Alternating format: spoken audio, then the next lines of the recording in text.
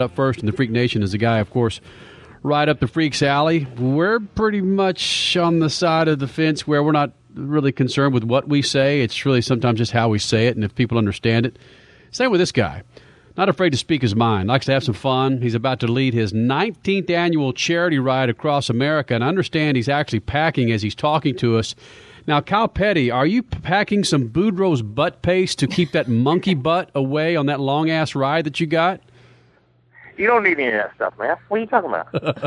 Oh. So you're saying you got a leather ass?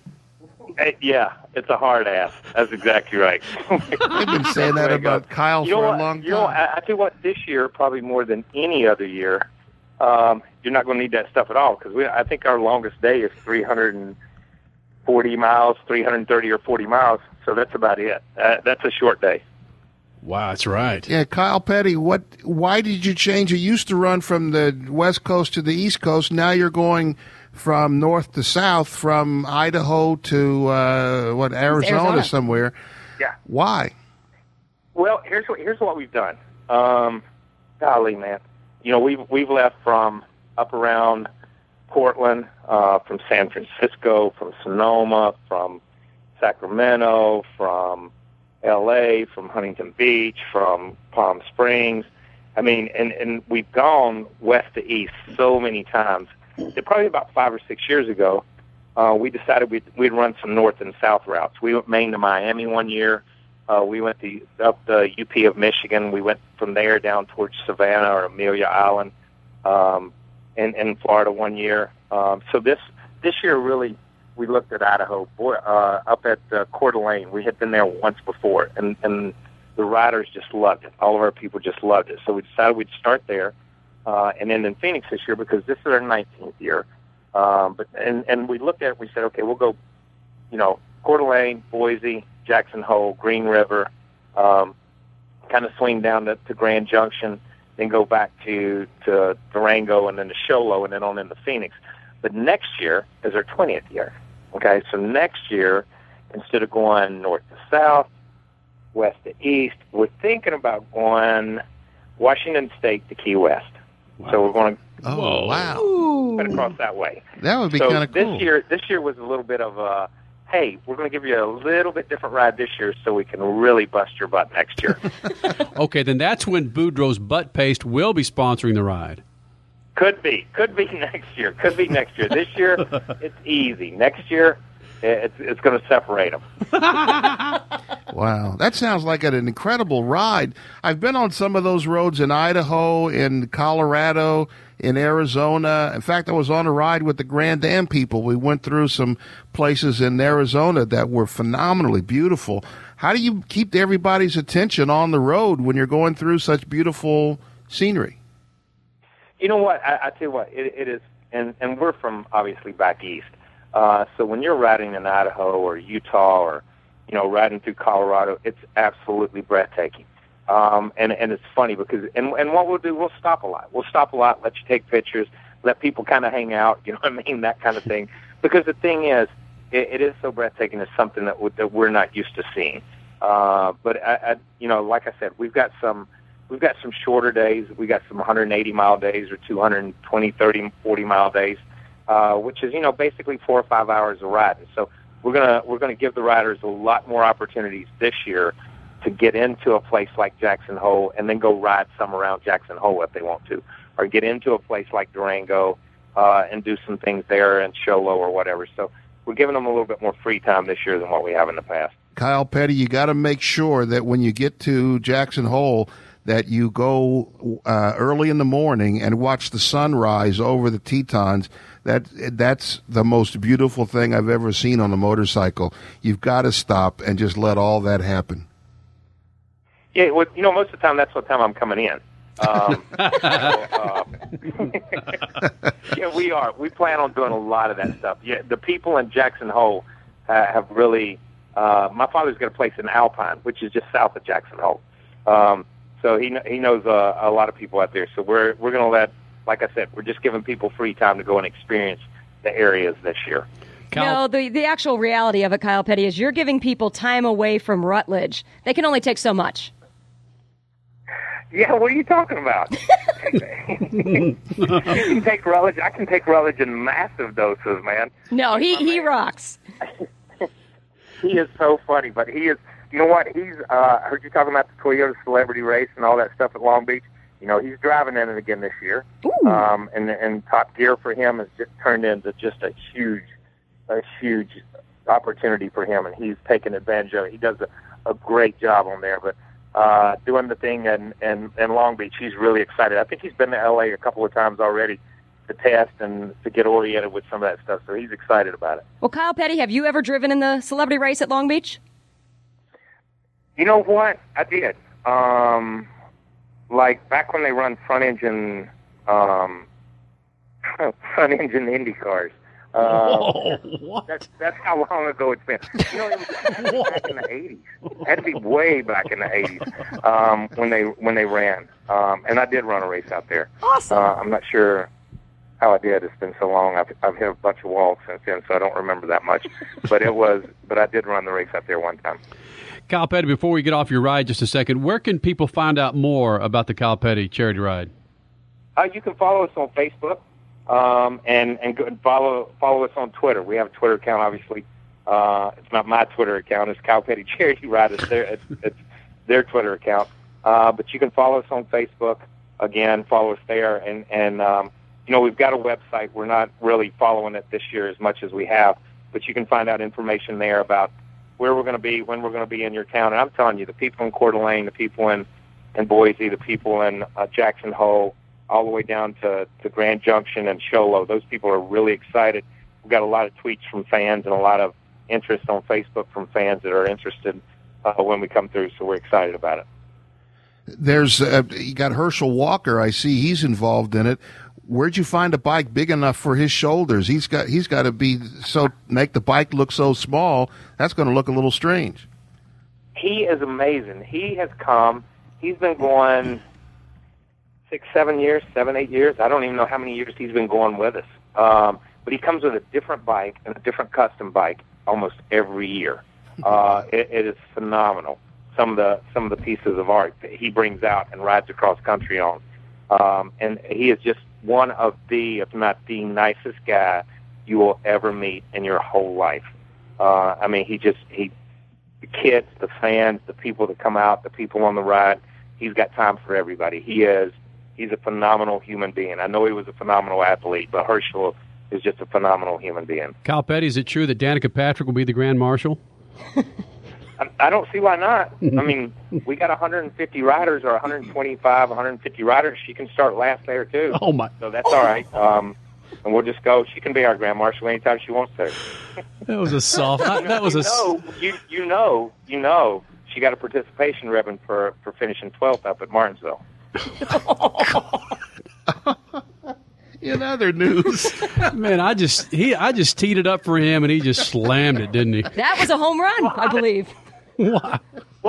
What? I think that was almost 400 feet. Made a big deal out of anybody else finishing 12th. This is getting worse than freaking T-ball for kids. Everybody gets a trophy. Everybody gets a ribbon. Everybody's a hero. Nobody loses. Guess what? One guy wins on Sunday. 42 guys fail. That's the way it works, and that's the way it's been always, and that's the way it's always going to be. So let's give the guys who win races a little bit of credit here, because they're the ones that go out and do it all right all day long, like Jimmy Johnson did and like Kyle Busch did yesterday. Speaking of yesterday, Brad Keselowski went off on NASCAR. Where's your take on his take on how NASCAR's treating him and Roger Penske?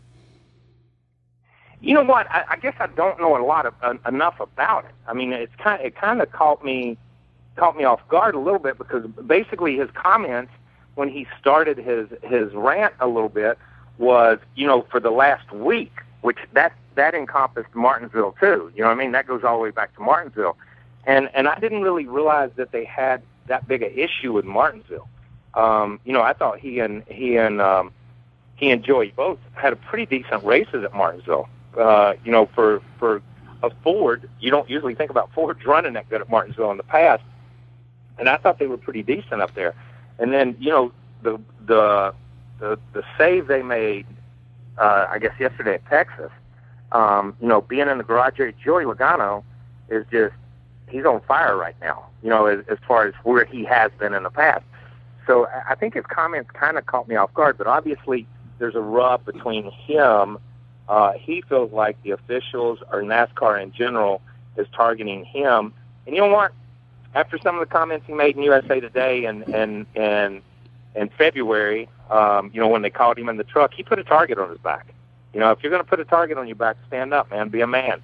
If you're going to pitch, they're going to pitch back. And right now, I think he feels like they're pitching back, but he needs to kind of play a little bit closer to the vest than just jumping out of a car on a Saturday night and start screaming. Yeah, Kyle Petty, that's right in the wheelhouse for my next question. You've been around NASCAR a very long time. At some point, they're going to draw the line and step on him like you smash a bug. Is he getting close to that line now? You know what? Again, I don't know enough about what transpired yesterday with the rear ends. I really don't know enough about that and enough about what went back.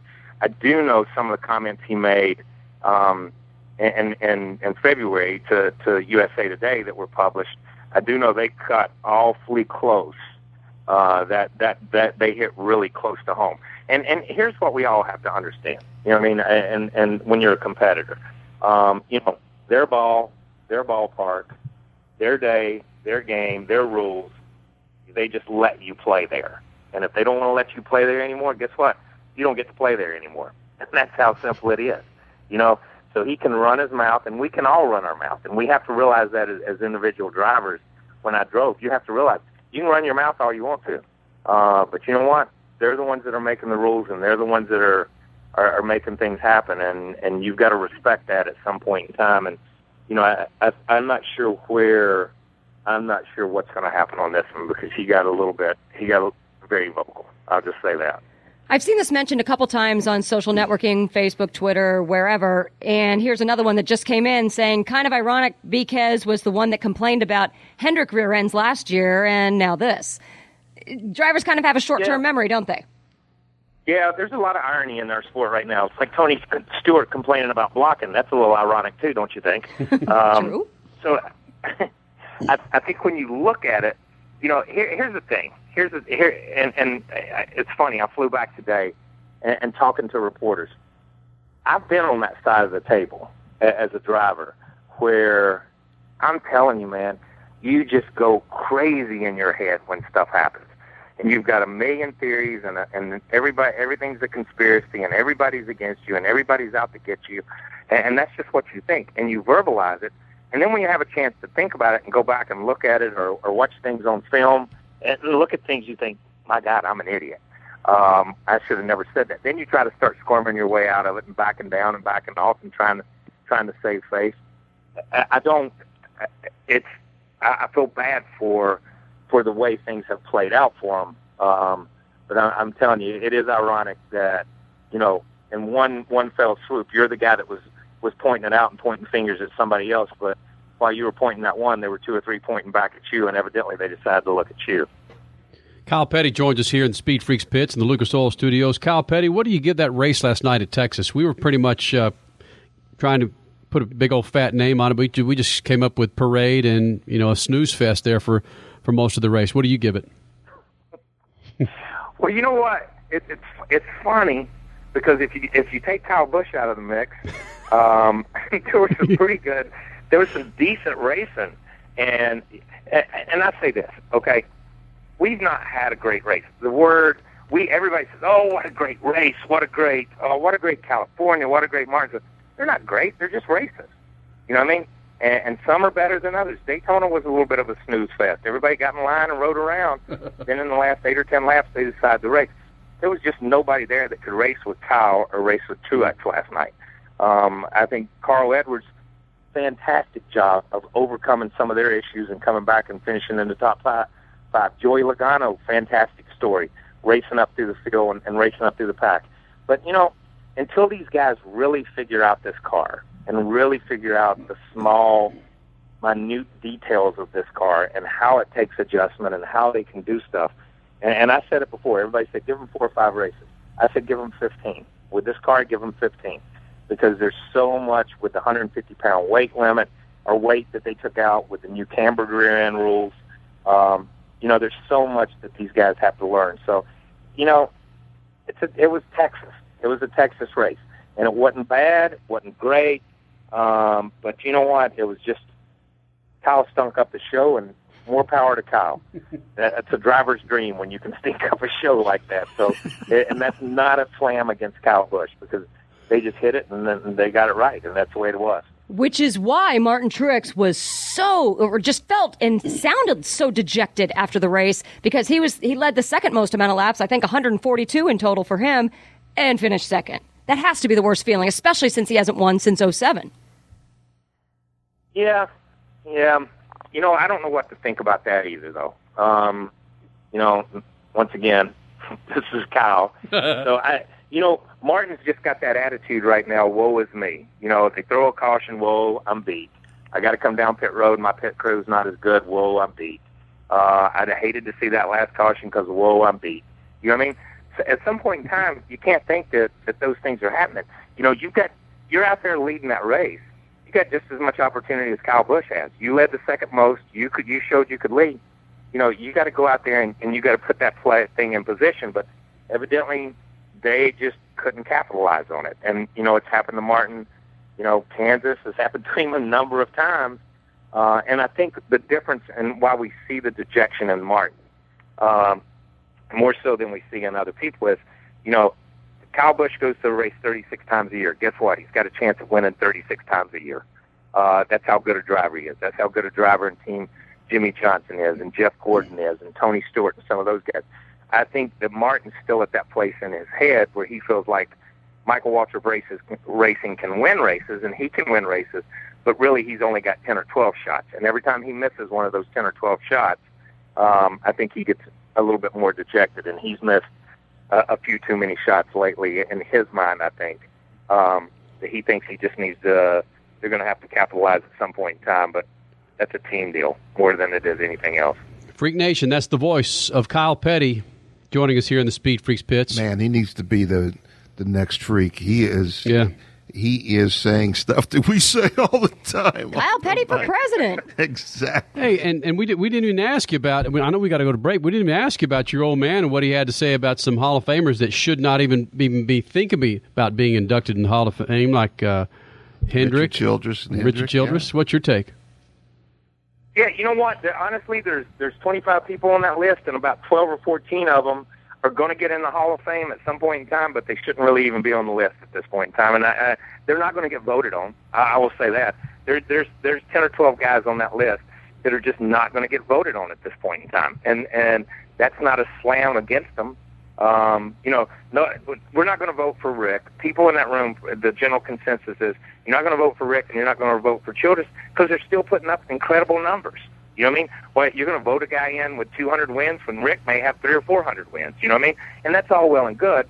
But what other sport do we go ahead and start voting people into the Hall of Fame and just keep changing their plaque every year?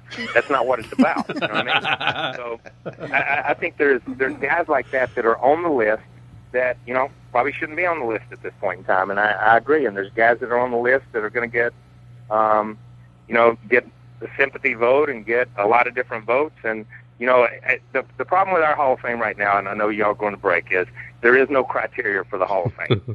We can talk numbers all we want to, and then all of a sudden it's like, oh, it's not about numbers. It's about what you did off the racetrack. But then we start talking about off the racetrack, and then they say, whoa, well, it's not about that. It's all about numbers and all this stuff. And, we've already put all of our 50 race winners in.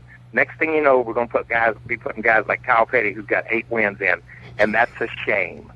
When we get down to that level where you're putting guys in the Hall of Fame that don't have Bobby Allison and Kel Yarborough and Rusty Wallace and Junior Johnson numbers, that brings them down. That doesn't elevate the guy with 25 wins or 30 wins. That brings the guy down with 100 wins or with 80 wins. And I just think that's a shame. And there's other people that need to be in this Hall of Fame. My uncle's nominated this year. I think by us, but we have no engine builders in the Hall of Fame at this point in time. Inman and Leonard Wood, crew chiefs. We've got owners in Glenwood. We've got owners in Budmore. We've got founding members in NASCAR. We need to get some other people in there. But I mean, we're going to rewrite history. This is the most politically correct sport in the world right now. We're just going to rewrite our history and put in whoever they want to. All right, Freak Nation. None other than Kyle Petty coming in here being the fourth freak for about 20 minutes. Dude, just be sure and pack that Boudreaux's butt brace for those 5 days, all right? I got it, baby. All right, partner, we'll see you at the track, if not here in the Freak Nation. All right, man. Take care. All right, Kyle Petty joining us here in the Speed Freaks pits. We could go on and on with the guy, man. Oh, without Holy question. smoke, Yeah. that was a great conversation.